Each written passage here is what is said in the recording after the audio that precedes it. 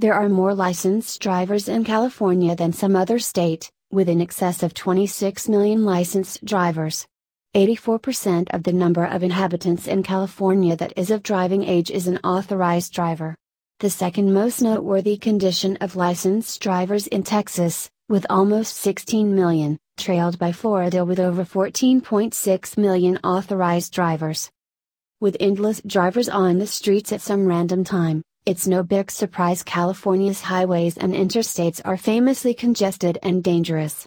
A street in California might be considered hazardous for some reasons, including the condition of the street, its ease of accessibility, or the reported poor driving practices of different drivers.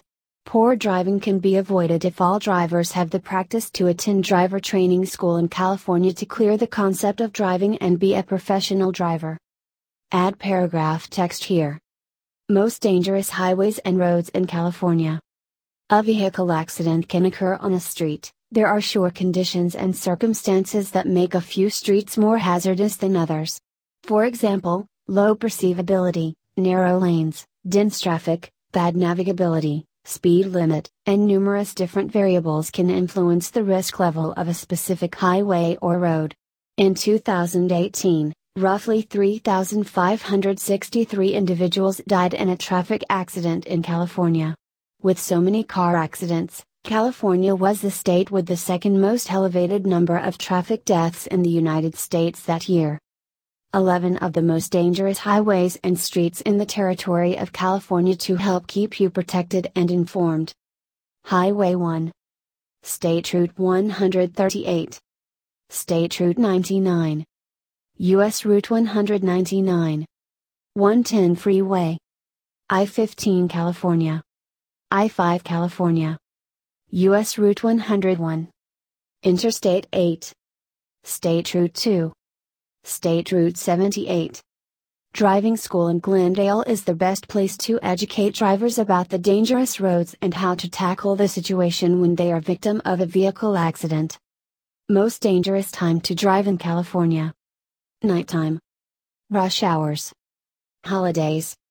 The chances of getting into a driving accident increase during periods when there are more vehicles on the road, for example, rush hours, or when driving conditions are not exactly ideal, as during times of nasty climate. In any case, when the quantity of liquor-debilitated drivers expands, the chances rise. As indicated by the National Highway Traffic Safety Administration, NHTSA, between 2001 and 2005, 36 fatalities happened every day on average in the United States because of accidents including a liquor-disabled driver. At specific seasons, for example, summers and holidays, those numbers rose significantly.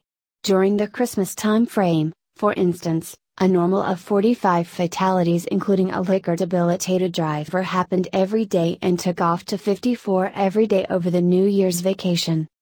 Time of the day assumes a significant role in assessing lethal accidents, in no little part because that other risky components are compounded around nighttime. The examples of alcoholic driving, speeding, and driving without a seat strap all essentially increase during the night hours and each contributes directly to increased victim rates. Speeding is a factor in 30% of every deadly accident, as indicated by the NHTSA. 18% of lethal accidents during the day are liquor-related, while 54% of accidents around nighttime are liquor-related. 66% of individuals are victim of vehicle accidents during nighttime are due to not wearing a safety belt. All this can be controlled if all the drivers are professional and disciplined on the road. This is only possible when drivers regularly get the knowledge of how to drive on road by attending driver training school. California. Conclusion. While a lot of California's highways have been demonstrated to be terrible and dangerous, particularly for distracted drivers, it is as yet conceivable to explore such streets without turning into an accident statistic. Regardless of whether it's your first time on the I-10 or part of your daily commute, one of the most secure and most dependable things you can do is remain alert. At the point when traffic is unpredictable, it's enticing to check messages or make a phone call. Yet consistently you spend not looking at the street can build your opportunity of being engaged with an accident.